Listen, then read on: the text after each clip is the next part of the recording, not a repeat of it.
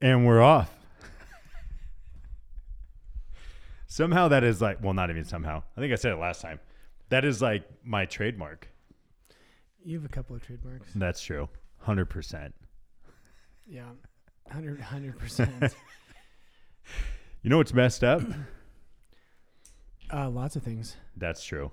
But what? Your office being an icebox right now. It is not an icebox. Yeah, it is. It feels so good in here. It's a nice temperature. Yeah, right. I need like a it's blanket. like 70 degrees. I wish. Actually, it's probably in the mid 60s. Feels good. In here? Yeah. Solid 40. That's what I'm here for. You are here for what exactly? To relive, I just want to bring this up. Will Smith slapping Chris Rock on stage. Yeah, that was unfortunate.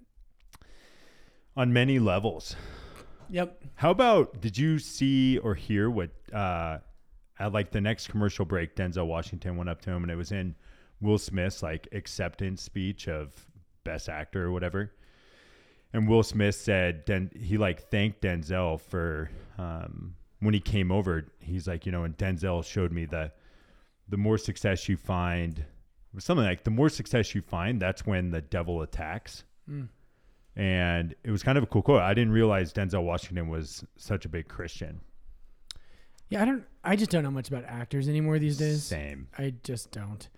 Other than Ted Lasso. I just feel like whenever, it's kind of hard being a Catholic, because there's kind of like Catholic cancel culture, where. This is true. Where you don't, like, I need a new credit card because I have a Citibank credit card and they came out publicly and said they'll pay for any employee to go fly to a state to have an abortion if Roe versus Wade is overturned. And I'm like, I gotta go get another credit card because I don't want to support them. But it's hard because the cancel culture thing, first of all, I'm like, why is my bank getting involved in the abortion debate? Correct. Secondly, I'm like, really? Why? It's just hard to be a Christian. I'm like, and where's the line? And there's the cancel culture of, do I need to only use products that are at least morally neutral? And it becomes hard. It's really hard to do that. Did you see? I think it's hysterical and it's amazing. But the Daily Wire crew, the guy that started it, and Jeremy Boring, I think so. He's kind of like the sophisticated looking one. I don't know the pictures. I hear him every once in a while, like Ben Shapiro will have him on or something. But he's got a phenomenal beard like you do. But it's kind of funny. That's all I wanted to hear. That's right. So Harry's like razors. I heard about this because I listened to the Ben Shapiro show. That's right. Not all the time, but sometimes at the gym, and I heard about this. Yes, and they were about a year ago. They were sponsored by Harry's, and then Harry's responded to a tweet from an account, I guess, that had 2 followers, so it may have been like a fake account. But then Harry's said they no longer support Daily Wire, this and that. So the guy came out with his own razors, and they're like completely back ordered. They don't come out until June, but the commercial for it is absolutely hysterical. But there's a TV commercial? Yeah. Oh, okay. It's long. It's like 4 minutes, but he absolutely destroys cancel culture. Good for him. And they're like the one that's like big enough to do this. And he says in there too, like they started their own production company. Yep. They've started all this stuff to like counter it. I do think, this is not our topic because I do want to get to our topic today. Yes.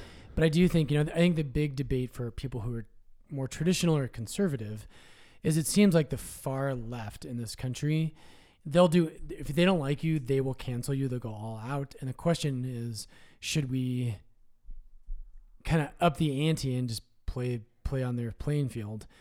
And I do think Ben Shapiro, again, I don't agree with everything Ben Shapiro says. I want him to read that book about politics that you and I talked about. I thought you were going to say the second half of the Bible. I want him to read The Politics of the Real because he's obviously a very intelligent man. And The Politics of the Real is that was a very profound critique of the state of politics and really the founding of the political system in the United States. Really interesting stuff. But anyway, Ben Shapiro, I like what he says about this, where he's like, basically we want to get companies out of politics. Yeah. It's like Harry's was endorsing essentially, or they were reacting against the Daily Wire saying that, a man is a man and a woman is a woman. That's right. And the gender is something that's binary and is tied. And by the way, as Catholics, the thought that you could have a male or female body, but to have a soul that is somehow like the soul in the wrong body type idea. Yep. Metaphysically impossible. So philosophically, as Catholics, we hold to something called hylomorphism, which means that the soul is the form of the body. And a form is what makes something what it is. That's what a form is. So the soul is a form of the body, and so it's impossible philosophically for a soul to be in the wrong body. It's an impossibility. So we, and as we always say on this show, and anybody who's got a brain in their head is a Catholic or a heart in their chest, that doesn't mean we don't treat people with gender dysphoria with great love and compassion. But it also doesn't mean, there's a great, N.T. Wright has a line, and he's not talking about this. He's talking about scripture scholarship. And he says, if other people are building castles in the clouds, don't feel that you have an obligation to move in. And I love that. Isn't that a great line? Yeah, that's awesome. And I think that with the transgender thing, just because, we have compassion on those people, but it doesn't mean we got to move into the castle in the clouds. Right. And so anyway, I'm way off topic here, but Ben Shapiro says if the right starts doing what the left does, the goal, I think there's a good goal here. He says we can get companies like Disney, stay the heck out of politics. Yeah. Make movies for kids. Don't push transgender ideology. That's right. On a political level. And so that's interesting. My one caution would be like, once you start upping the ante, it's like prank wars. Yep. When I was a Focus missionary, Scott Powell and I got in a prank war with 2 students, and it got ugly. What is that? So I'm curious now. The prank war as a Focus missionary. Yeah. How does that look? It was awesome. Where did it start and how did it end? Oh gosh, I can't remember how it fully started. I just remember two things that happened as it was escalating. So, and it's funny when you're a Focus. I always say one of my goals in life is to prove you can be a devout Catholic and be normal and fun, which might not be true of me anymore. Everyone's like, Larkin, you're old and lame. You don't do anything fun anymore. It's kind of true. But I used to be cool. And so we started this prank war, and somehow it kind of started going back and forth and escalating. And I don't know if these guys are still out there. There's a college kid named Mark Basaccio at Carroll College in Helena. I can't believe I remember his name, actually. Yeah, that's impressive. But Mark, he was a great kid. He was a lot of fun. What was his nickname? We had a fun nickname for him. I can't remember. But anyway, Mark came over and he upped the ante because we had a Super Bowl party. And he came over to our house that Scott and I lived in and came to the party. And then he must have thought of it afterwards. So he called us and he said, I lost my cell phone. I can't find it. I'm like, oh, that's a bummer. So he came over and started looking for his cell phone. Well, he didn't lose his cell phone. He came over and he went into our bathroom. He's like, I got to use the bathroom. And he stole our shower head and one of the flushing mechanisms on the toilet. Yeah. Yeah. And so I remember showering in our little duplex in Helena, Montana. And all I had was a little hose, Yeah. I was like, curse Mark Basaccio. And then when you had to use the bathroom, especially if it was a big potty, we had to run across the street to the student center. And I remember Scott Powell in his pajamas running across Benton Avenue in the snow. How long did he take it from you guys? I don't know. It was probably a month. It was long. So they were college freshmen and they were notorious for never locking their door in their dorm room. Typical. Yep. So we figured out a time we knew they were going to be at the Carroll College basketball game. Yep. And we moved their entire dorm into a storage unit. I love it. Everything. That's all time. It was like, This is impressive. I didn't see it going this way. it was awesome. And then Scott was terrified of the kind of reciprocal or the revenge, whatever. He was terrified. What are they going to do next? And so it was so funny.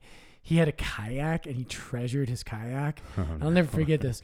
And so he threw his kayak in his truck after we had moved everything to the storage unit, and he just drove off somewhere to hide. It was awesome. That's the best. It was pretty funny. That is more impressive than I expected. Yeah. So there you go. It escalated. So that's my fear of the escalation between right and left. Yeah. You would hope it would kick companies out.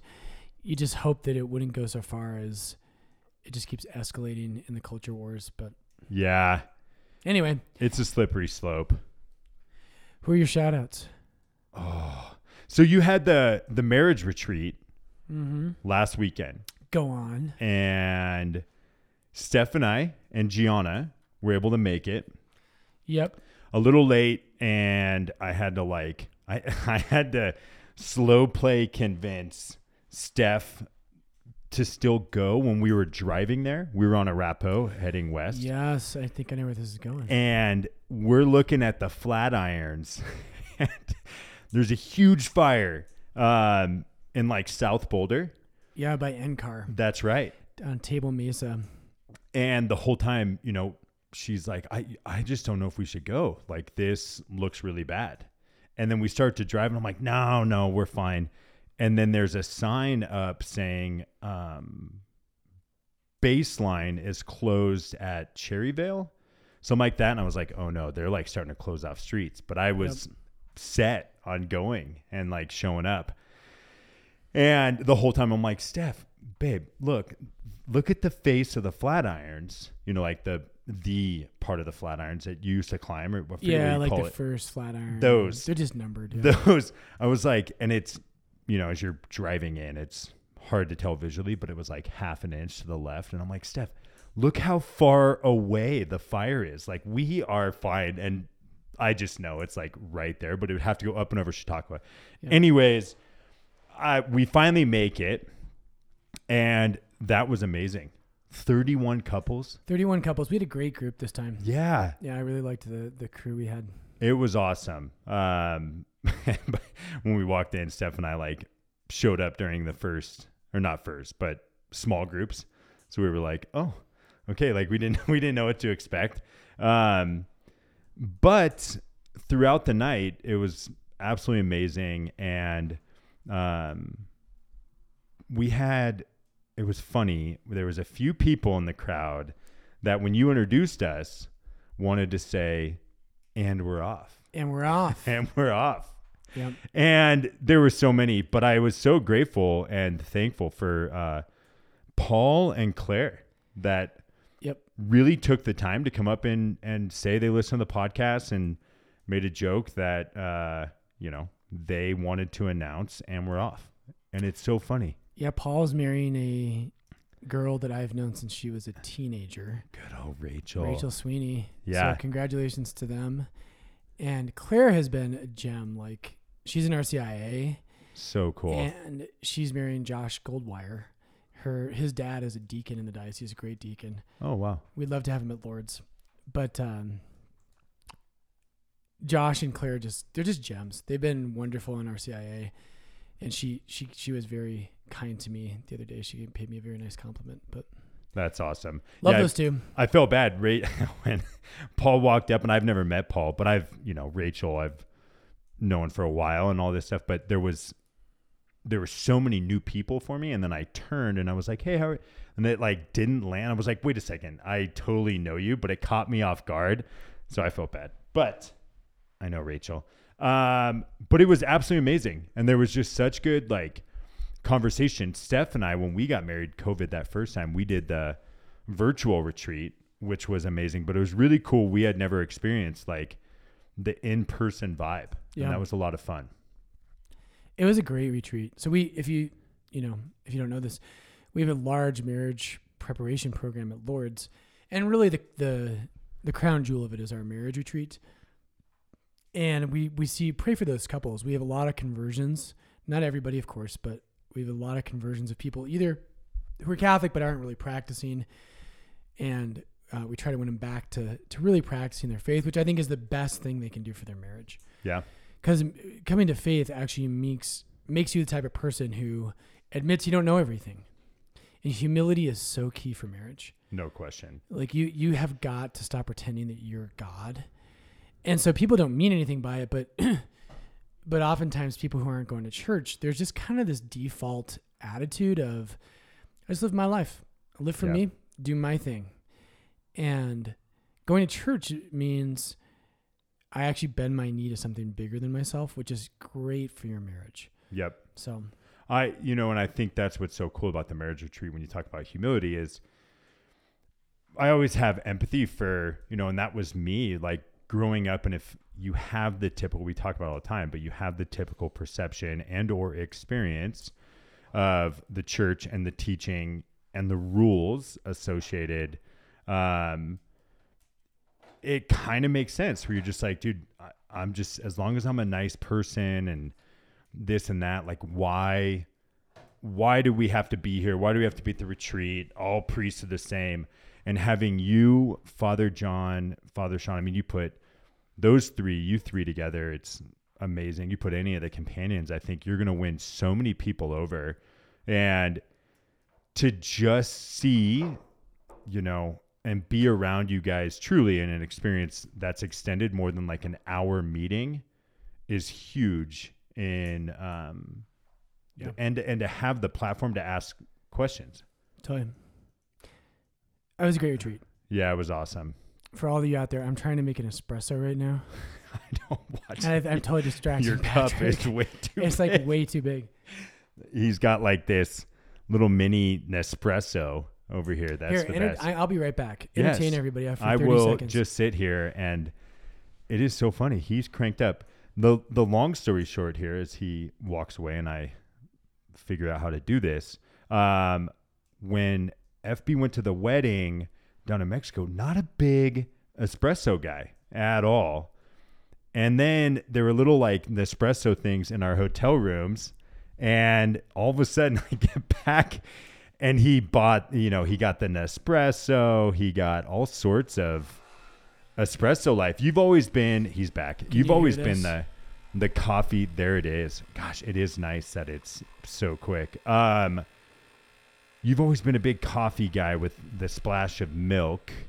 Yeah, this thing's a game changer. I feel guilty having an espresso machine in my office, but not really because it's amazing. I feel like you need so much caffeine. That thing's nice. Steph and I just got an espresso maker, but it's like the one you actually put, like the Starbucks version, but it only has like one deal, can do 2 shots. Mm-hmm.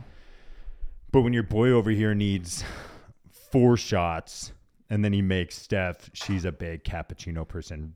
We've had it for 2 days, and I'm really struggling on the phone. We are so off topic, but you put me in a bad position. Sorry. But it is a lot of work, like clearing that actual like utensil and have to load new espresso. The Nespresso deal's nice. That's why Nespresso's nice, yeah. It is. Okay, I've got a shout out. Unless you're let's do it. Am I cutting you off? Nope. So same thing with the retreat. We had a great retreat. Marriage matters so much. If you're a priest out there, you guys know this. I know you know it if we have any priests listening. But boy, you can build a whole church off a marriage prep program. Yeah. If you do it well, you win people over. You can build a whole church off of it. But I do want shout outs really quick. Mike and Marilyn Baird. Yeah. They spoke at the marriage retreat for the first time and they crushed it. They just really vulnerable and gave some really, and that's what makes our marriage retreat, I think, really good is vulnerability. Yep. Everybody, I think a lot of non-practicing people out there, they just think Catholics are judgmental. Yep. And just kind of jerks. And our retreat is vulnerable.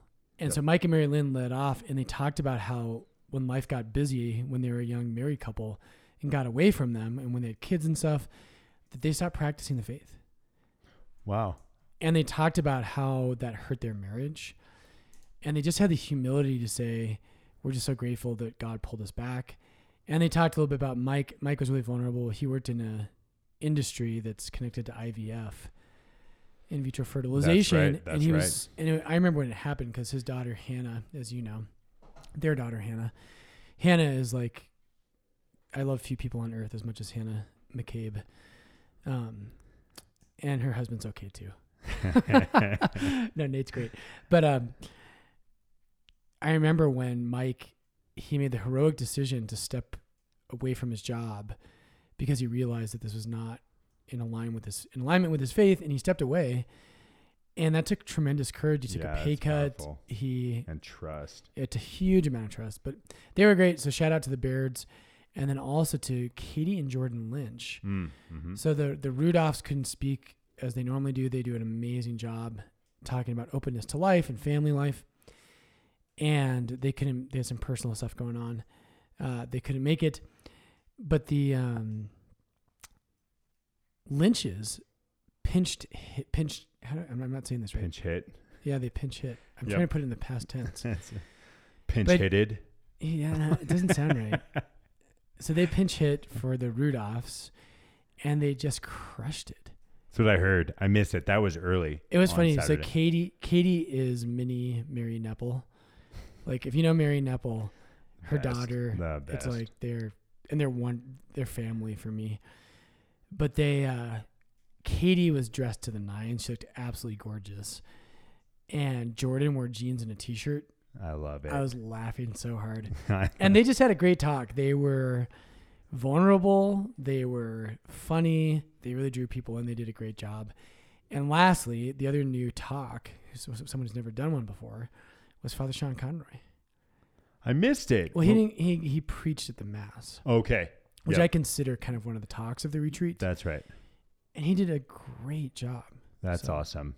Okay, so that's a lot. We got to get to our topic. Good for him. Well, I think you kind of said this. Mike Baird, this is somewhat of a segue, but the IVSF scenario, leaving his work commitments, trusting something else, something I feel like that gets brought up when we actually had an email question in regards to this, so it was a perfect timing. But the scenario of if you have siblings or friends, family, any of the above that are, whether they're, I guess it's two questions, but say they're Catholic, but getting married outside the church, and, or you have friends that are not Catholic getting married on a beach in Hawaii. What are your thoughts on, as a Catholic, attending the wedding? I love how sneaky you are. That's right. I saw that segue a couple of minutes ago, and I was like, we had someone write in about this. Patrick's That's right. like, I'm just going to act like it's my question. Yeah. I'm going to pinch hit it and nail this one. So we got an email from, I'm sorry if I mispronounced your name, but it's Vivek Puri. Oh, that's the wrong one. I'm sorry. I was like, wait a second. How do you? We did get an email from that person. This is from Amanda Borchers.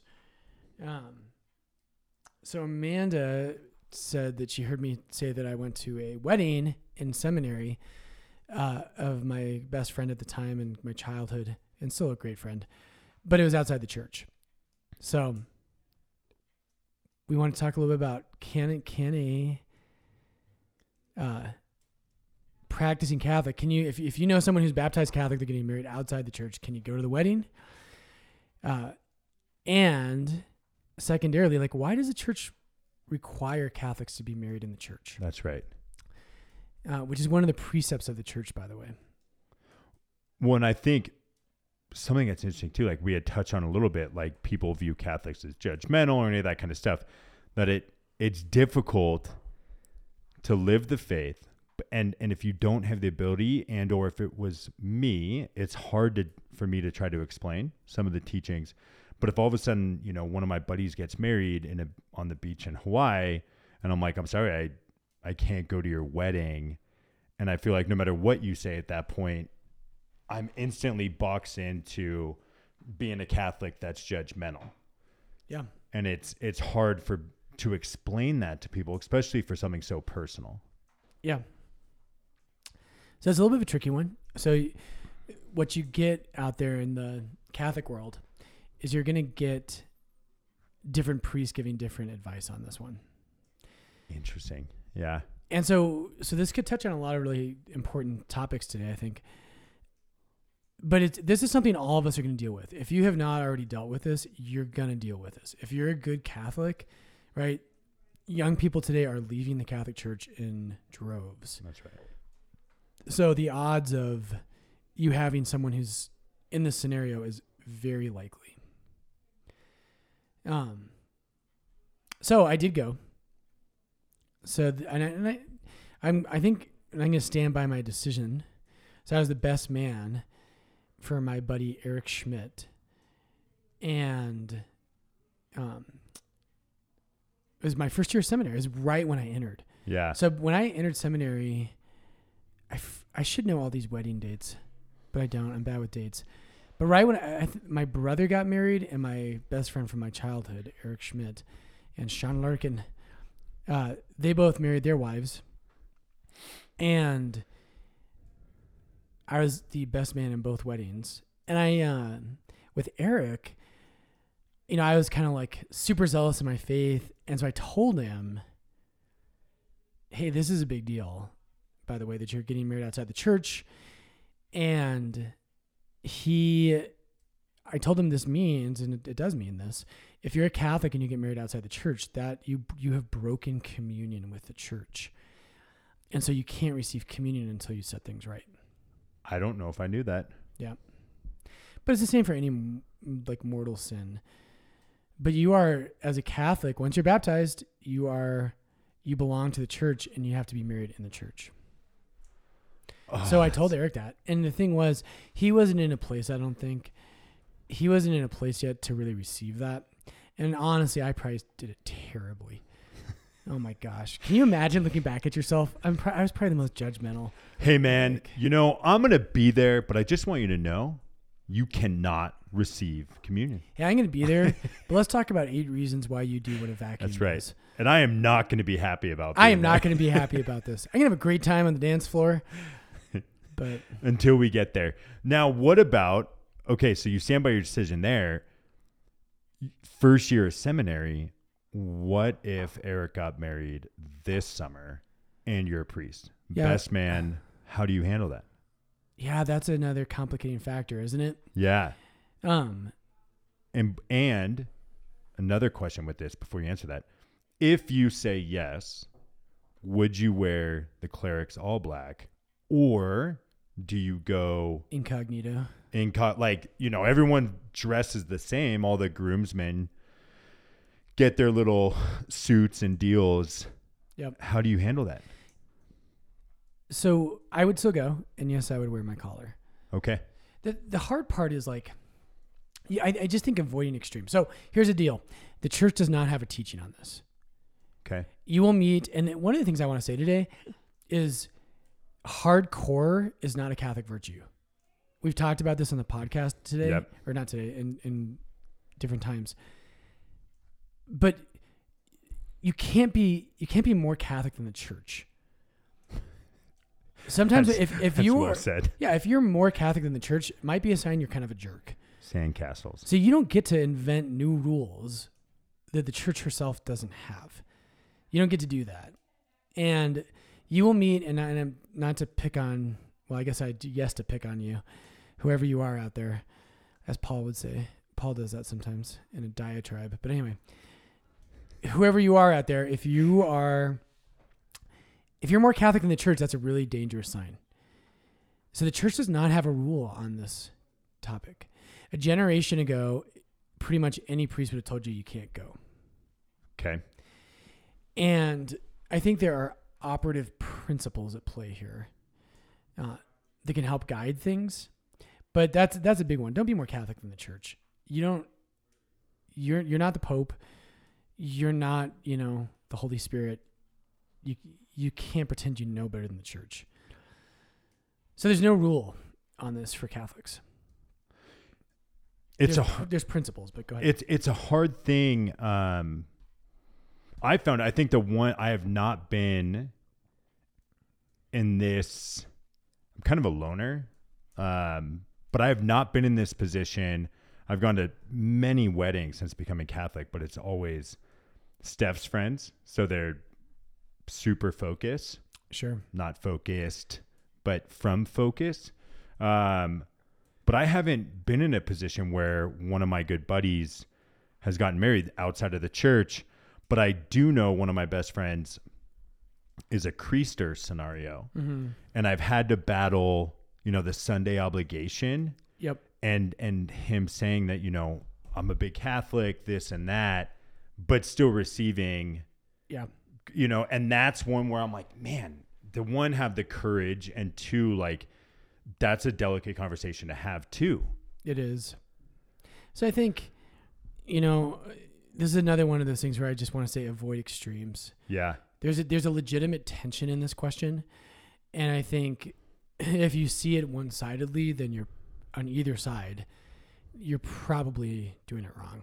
So how do you be a witness to the faith in that scenario without being a vacuum for Yes. without being a vacuum? And when he says be in a vacuum, if you didn't pick up on this, my mother hates the word of what a vacuum does.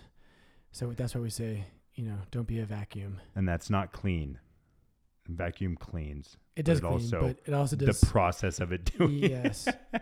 picking things up off the floor. But how do you, because I feel like, and today I want to say it was in the morning prayer. We did a staff holy hour today. And it was in the morning prayer where it was like, I am so going to butcher this, but it was like an aspect of being a witness to the faith and standing firm in that. So how do you navigate that? Like in your example, like you said to him, you can't receive communion. You're out of communion with the church. Yeah. And it's, it's an art. Evangelization and witnessing to people is an art, not a science. And by the way, you're going to screw it up. Yeah. So I think it's good to think of extremes. So one extreme would be you're just a pushover. Marriage doesn't mean anything. You're the nice person who will support you whatever you do. And you caricature. So there's a great line, love without truth is sentimentality. So if you think you can love people without having the truth involved, it's no longer love. Love without truth is sentimentality. So this is the Joe Biden thing. You want to marry someone of the same sex? Oh, I want to be loving. So I'll officiate, which I think he did. That's trying to love someone without the truth. All you do there is you look real nice, but you confirm people on things that are not good for them. Right. Right. So that would be one extreme. And we all know Catholics like this who it's easier. We don't want to make waves. I hate conflict. Who doesn't? Right. Father John Nepple is the only person I know who loves conflict. But he would hate it if he heard that, but he will listen to this. So that's good. I'm sure some of you out there will tell him. That's right. Yeah, this is definitely going to get passed along. It totally will. But nobody loves conflict. So the path of least resistance is always tempting, but that's not right. That's not good for people. To love people, you have to guide them towards what is true. The other side, though, right, is the truth as a weapon. Yeah. Daggers. And it doesn't actually help people because they walk away and you feel better about yourself. I told them the truth, but they hate you and they hate the church. Yep. So I think there's a tension. Like, part of being a Christian means you're going to be misunderstood sometimes. And this is really what we're talking about here is we did a podcast on this virtue, which is called prudence. Yep. And prudence is practical wisdom. It's taking principles and knowing how to apply them in the right time, in the right way, with the right people. And so this calls for an act of judgment. And so what I would say about going to a wedding is it depends. Ooh. It depends. Okay. Yeah, I think it depends on your relationship to the person. And so there's a principle in philosophy called the quid. I think we've talked about this on the podcast before. It's Latin, quid. So I don't even know if I say this right. I probably don't, but it sounds cool. there's a Latin principle that says quid recipientis, quid recipier recipitur recipientis secundum mundum recipitur. Okay. Have a nice day. Yeah. So yeah. So it. I'm He's had sure too my much Latin's espresso. too much espresso. It means that which is received is, or whatever is received, you could say. But that which is received according to the mode of the receiver. Okay.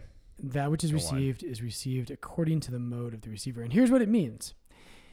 It means, and this, it's really pertinent to this scenario, is you've got to think about how, not just about what you want to say, but about the person who's going to be receiving the message. So the example I usually use with this is if I give a sermon on God as Father, I can say it perfectly. I can give the best talk, best sermon I've ever given, all about how wonderful the Father is. But imagine if there's a person in the church that day who has a physically abusive father. No matter how good I say it, they're going to receive not according to how I say it. They're going to receive it by the mode of the receiver, On their experience. which means that they've had a bad experience with their dad, a really bad experience. So they're going to hear the word father, not objectively, but subjectively. Yep. Through their experience and lens. And so I think the same thing is true about weddings. So if you don't go to the wedding, and this is why when people ask me this question, I'll kind of lay out these principles for them. But what I usually tell people is probably the better thing to do is to go, but somehow to let them know that they really need to think about coming back to the church. So what we would, so the quid, by not going, if I had not gone to Eric Schmidt's wedding, what I would have wanted to say to him by doing that, I would have wanted to say, hey brother, I love you so much. You mean the world to me. And I want what's best for you. And I want you to know that this is a big deal. And getting married outside the church is not, it's not good for you. But Eric, I think, how would he have received that? If I just didn't go to the wedding, try to explain it. How's Eric going to perceive that? So in a non-Latin way, in football, we call it know your personnel, KYP. KYP. And that's what's coming up for me here is, I don't know Eric and how he would have perceived it, but I guess you got to really understand him. And maybe this is what you're referring to, of your relationship with the person. And if you truly know them, then being able to understand how they'll perceive it. But if you're not at that relationship, then maybe that's a scenario of like, I'm not going in that perspective. Is that what you're saying? Yeah. So exactly. You got to know the person. KYP personnel. That's right. Know your personnel. Yeah. So you got to think about how is he going to receive that? I think the vast majority of people, if there's someone close to you in your life and you don't go to their wedding, you know what they're going to say? To heck with this guy. Mm-hmm. He's a judgmental jerk. I knew the Catholic Church. We're going to be like, hey, the church stands for truth. We love you. Like, this is supposed to evangelize you. On the other side of the table, that person's going to be like, you guys are the most this confirms me in my desire to leave Catholicism. That's right. That's what I think. Especially when so many people are leaving, the church is bleeding in that standpoint. For me personally, I'm out of the two extremes. I'm the former. And I think it has to do with the extreme of like, you don't want to have conflicts. Correct. Kind of just make people happy. And I don't know. Too. I don't know if it's necessarily like, no, I will say that. Like, I definitely don't want to ruffle the feathers. One, because I am not confident in my ability to explain even just on the surface, the church's teachings. Like, I know I believe it and I'm passionate about it, but I feel like I would butcher trying to explain it and therefore come across as what we're talking about. But also, I think the bigger one for me is coming into the church at the time, 33, 32 maybe, I had lived life in a certain way. And I feel like I have sympathy for the lack of understanding, or just kind of like thinking of life in such surface level ways. Sure. And I've brought this up before. I mean, and we're not going to dive into it, but when it comes to the abortion topic, especially, like, now I understand it. Steph is uber passionate about it, but I also had a different perspective and a lack of understanding when it came to abortion a long time ago. Mm-hmm. That so for me, when it's like, do I go to my best friend's or good buddy's wedding? I kind of look at it, and I think that's where I struggle, of like standing firm, but also like, they just don't know. So how do I get to that point of being able to explain and or tell them to listen to this episode of the podcast? Hence why we started this. Hence why we started the podcast. I do think also, just to throw in a bone to the other side, some important, and there is a tension here. The other side of it is, imagine if every Catholic in the world took this seriously. Yep. So a good argument, I think, for why people could say, don't go to the wedding, is that imagine if the whole church was like, had a stronger culture of this. Yep. And hopefully, in the best possible way. Don't think of the jerk person who's like, you committed a sin, you're dead to me. Not that way. But in a way where, imagine if the whole church took this more seriously. That could be a really powerful cultural influence. Massively, of course, on Catholics, but actually maybe for the whole world. Yeah. No one takes marriage seriously anymore. But if all of your Catholic friends, if everyone who's Catholic knows how serious this is, that's a powerful witness. Yeah. So I think, and this is why at the end of the day, I think the church does not have a rule that I have ever seen on this in my almost 11 years of priesthood, and, a decade before that of trying to live a serious Catholic life. I've never seen anyone produce an actual rule on this. Doesn't mean it's not out there, but I don't think it exists. And But a good Catholic, right? If you're a good Catholic, you should be living in tensions. It's always easier to collapse the tension. Yep. It's easier just to be a hard ASS. I'm catching myself today. That's what I wanted to say, and then I used the vacuum. It's easier just to be that way, and then you can be self-righteous, and you're like, I follow the rules. I checked all the boxes. That's right. Or it's easier to be like, I'm the compassionate person. I love everyone. I will do whatever anyone wants for them. That's right. No matter what, even if they want me to buy them drugs or whatever. Yeah. And both of those are stupid. And you've got to live in a tension as a Catholic, and you should feel the weight of either side, both sides of this issue. So, yeah, it's a balancing act. Yeah, and by the way, this is just touching on a couple other things. Back to I want to hit on, Patrick and I were talking. I want to hit on, so why do you have to be married in the church? Yes. Why does that even matter? But before we hit that, I want to come back to, so that whole debate about should you marry a Catholic or a non-Catholic, that you and I have that debate. You hit at me when I'm not here. You and Steph, you bring Steph on. That's right. But, and for obvious reasons, because you weren't a Catholic, when you started dating. So, the Catechism of the Catholic Church, paragraph 1634. There it is. Just tattooed on my back. There it is. Just kidding. So 1634, it's talking about marrying outside the Catholic Church. And it says, difference of confession between the spouses does not constitute an insurmountable obstacle for marriage. So if you're Calvinist, evangelical, and I'm a Catholic, that's not insurmountable. So the church will allow you to marry someone who's not Catholic. But the difficulties of mixed marriages must not be underestimated. They arise from the fact that the separation of Christians has not yet been overcome. This is crazy. Now listen to this. The spouses risk experiencing the tragedy of Christian disunity even in the heart of their own home. I'm going to read that line again. The spouses risk experiencing the tragedy of Christian disunity even in the heart of their own home. So the big differences between Catholics and other Christians, and I see this all the time in marriage prep, couples, and God bless them, really good young people a lot of time.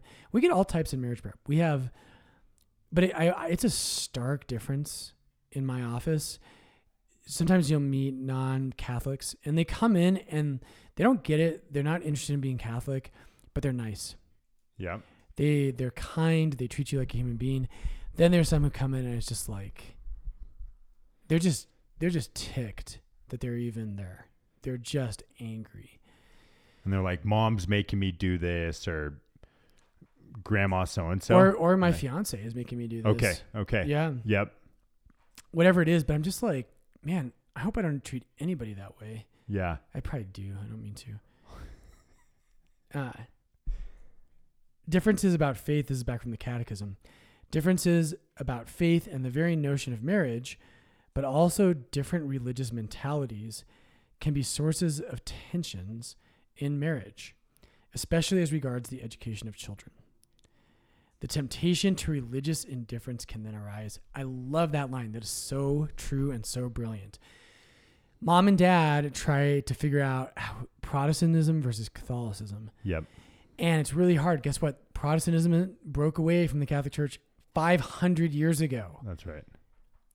500. And there's been movement recently, but like couples get engaged and they think, oh, we'll overcome this. We'll figure it out. I'm like, really? There's 500 years of fighting over this issue. Yes. 500 years.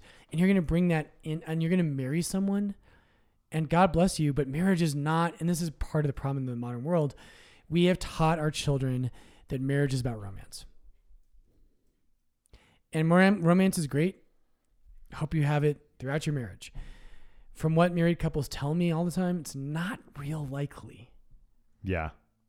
You're not, romance is not, it's a good thing. It's probably even a necessary thing, but it's not, but we act like it's the only thing. And so what happens is the couples try to resolve this. They can't figure it out. You know what they start doing? They give up on religion. Yep. And so once more, just going to say, if you're going to marry a non-Catholic, the church allows it, but it warns against it for very serious reasons. And I even won over Mary Rogers on this issue, which I still can't believe. She fought me on this for probably 7 years of my priesthood. And she was always, because Greg was a convert too. That's right. And now doing marriage prep, we do marriage prep for 60 couples a year, 80 or whatever it is. And after all the marriage prep we do at Lourdes, Mary has changed her mind. She's like, all of our couples that have problems, all the ones that are difficult to deal with, all the ones who don't even like treat us with dignity and respect, they're always mixed marriages. So I need to go back and listen to it. Let me take a step back. What I think the intention, and I am firm in this, the intention of when Steph and I talked about that was when it came to initially dating. I know Steph would have not married me. It would have been a prerequisite to eventually get there. Yeah. She is very firm on, on a lot of things that the church teaches, but especially that, I think it was more the standpoint of like, do you have to start dating a Catholic? And then that was our story. But, and I do think that's important because, and why I do like, it's hard to explain sometimes to people. And when you do it, where it's like that 8-month prep and everything you're talking about with NFP and you're taking that test, the focus exam, it brings up legitimate topics that people won't talk about. And when it's, if Steph and I disagree on what toothpaste to use, we can work through that. But if all of a sudden, out the gates, but even as soon as Gianna's kind of wondering like, why doesn't dad go to mass, or it's different churches, or all of a sudden it becomes real. And then therefore I think it is easier to say, okay, you know what? Let's play Switzerland. We're out of faith. Like you want to avoid that conflict in the house because it is so serious. I do agree. Eventually we get to a spot that is really challenging. And hence I think why people come in and one or the other that's not Catholic is resentful Yep. for getting married in the church. Yeah, but this is why I would very much caution about even dating a non-Catholic. So again, the church allows you to marry a non-Catholic, so we can't forbid it. Right. To go back to my earlier principle of you can't be more Catholic than the church. Yep. But the Old Testament and the New Testament have very, very severe warnings. The Old Testament it's forbidden to marry a non-Jew. In the New Testament, there's very strong warnings about this. And here's why. So here's the problem with that. Like, you should date somebody, but it would have been an issue for Steph if you had not become Catholic. Here's the problem. What if you weren't open to it because she had fallen in love with you? You guys were totally in love. And if you weren't the man you are in terms of being open to the faith, yeah, like at a certain point, people can say, yeah, well, it's necessary if I'm going to marry you. And that might be true for Steph. But what I would say is for the overwhelming majority of people, even if they have that principle in their mind that I'll only marry this guy or this girl if they eventually convert. Yep. It's one thing to say that when you're not dating, when you're not in love. Yep. It's kind of like Anya. Anya, when her and Dan got pregnant, they had little Eliza, and praise God. So they got pregnant, and Anya, who's on our staff, she told me, she said, well, FB, I'm going to keep working after we have the baby. And the day she told me that, I said, that's great. We would love to have you keep working at Lord's. When you have that baby in your arms, let's have another conversation. Yeah. And it's fair. And, 3 months ago, she was in the chair you're sitting in right now, and she said, you were right.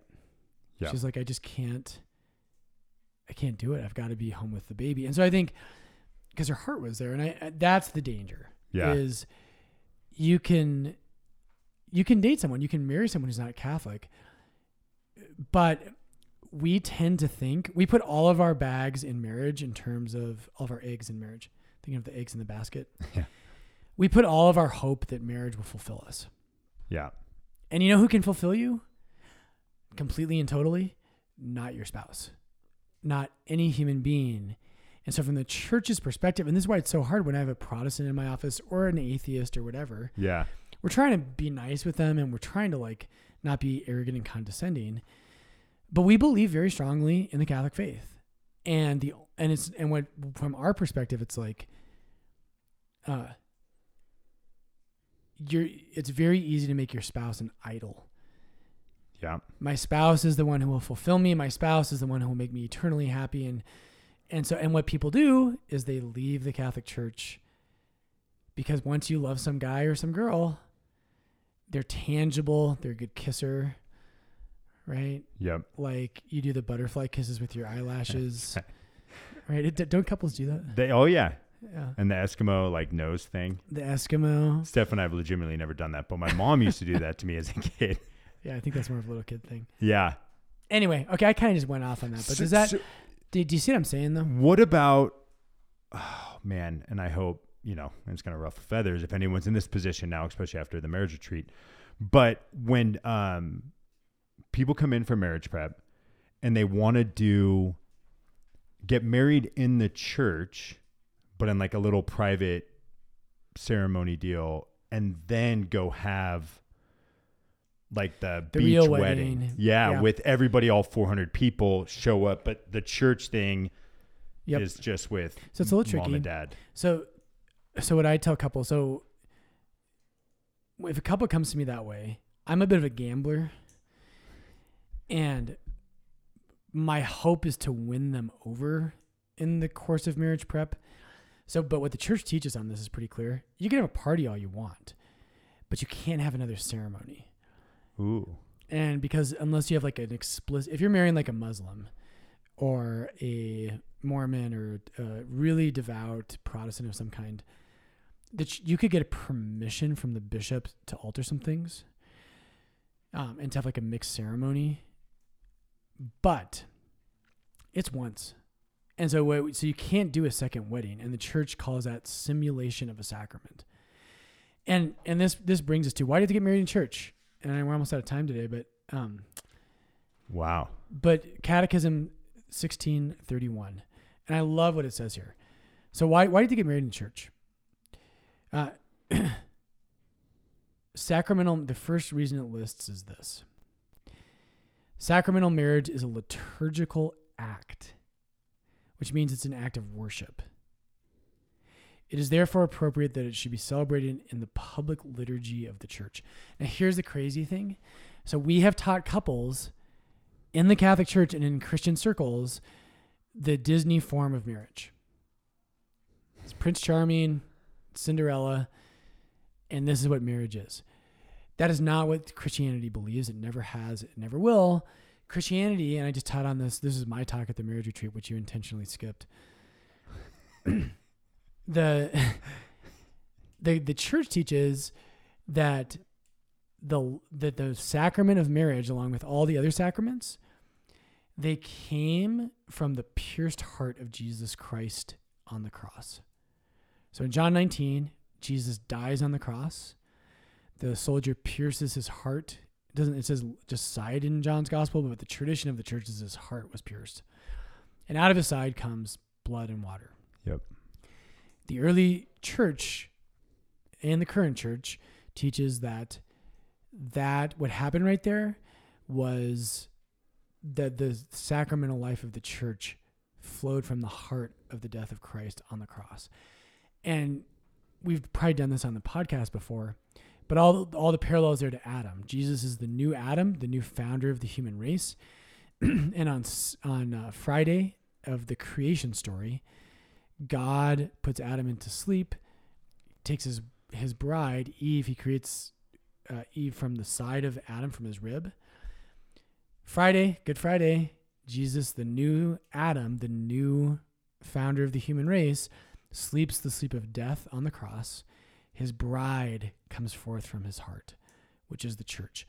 And so we teach, most couples, like you go through marriage prep and it's like, let's talk about communication and finances. And those are good and necessary. When you teach couples that your marriage was founded in the death of Jesus Christ on the cross. And it's an act like Christian marriage is different from natural marriage. It's different. It's an act of worship. And it's a sacrament that leads to the love of God. And here's the thing. If you're going to marry someone who's not a Catholic, they don't think that way. Everybody just assumes the secular version of marriage today, which is we like each other. Yeah. She's hot. I'm hot. Feels good in the moment. It feels good. Yeah. We're gonna make a ton of money. We're gonna make hot babies. What about?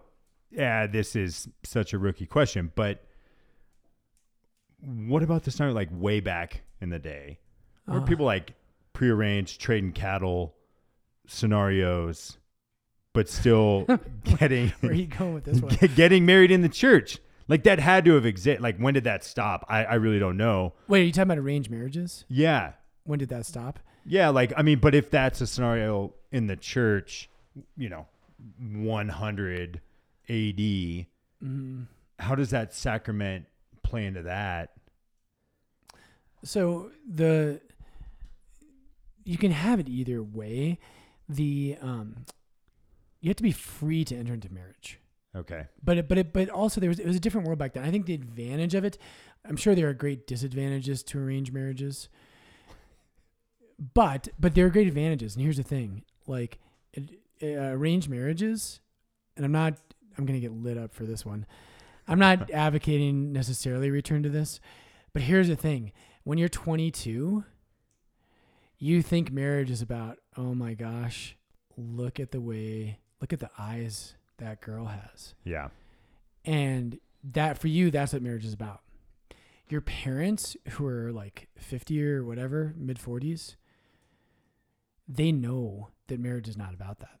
Right. So you're 20 and we love the Romeo and Juliet stories of the heck with the curmudgeon old people who don't know anything about love, and young people, they know everything about love.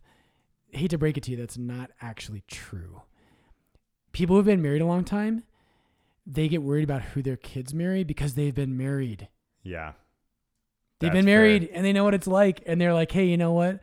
I know he's got chiseled abs and he's got that hipster, mullet or whatever's popular today. And I know you're infatuated by that, but he's got really bad habits. Yeah. And he's really selfish. It's bigger than that. and you marry a guy who's really self-absorbed and domineering, it's gonna be a really bad marriage. Yeah. I feel like there's a pressure too, like on kind of both ends. Either you're too young or you're too old. Like, what's the sweet spot in finding that? Like, there's a lot of people that want to get married so quick because they feel like they have to. Like, they need, there's that Romeo and Juliet, super young, have a lot of kids and be young, but really trying to find where you are in life. Yeah. And then if you get too old, it's like, man, I got to get married. We got to do this. And like, I got to tie this thing up ASAP. It's a tough balancing act. I think they're all like tough conversations. I mean, it is that battle. And I think it's holding firm in the truth on a lot of issues too. Like, yep. A lot with of what love. With love. Speaking the truth with love. That's right. Do you offer a course on that? It's called Suffering. Perfect. Yeah. My favorite thing in life. Mothane, pothane. That's the Greek one. So, or you could do it the other way. Pothane, mothane. So this is a common axiom in the ancient world. Hebrews chapter 5 has a reference to this. I think it's 5. Maybe it's either 4 or 5. But anyway, pothane is the Greek word to suffer. Mothane is to learn. And I love that phrase. Pothane, mothane. To suffer is to learn. Ooh, I do love that. That was one of the computers for if I ever got a tattoo. That was one of the... Really? That I think that's a great phrase. To suffer is to learn. I love that. Monty Python. Monty Python. Oh man, that's deep stuff. I think it's a great question. And yeah, I hope we get more questions on it. I think there's, Father John did a great job in the talk that I watched, and those five topics. I think there's a lot of 5 dogmas of the postmodern world. That's right. I'd love to do that one with you too, and kind of walk through that and hear your explanation. We should get Father John to come do that.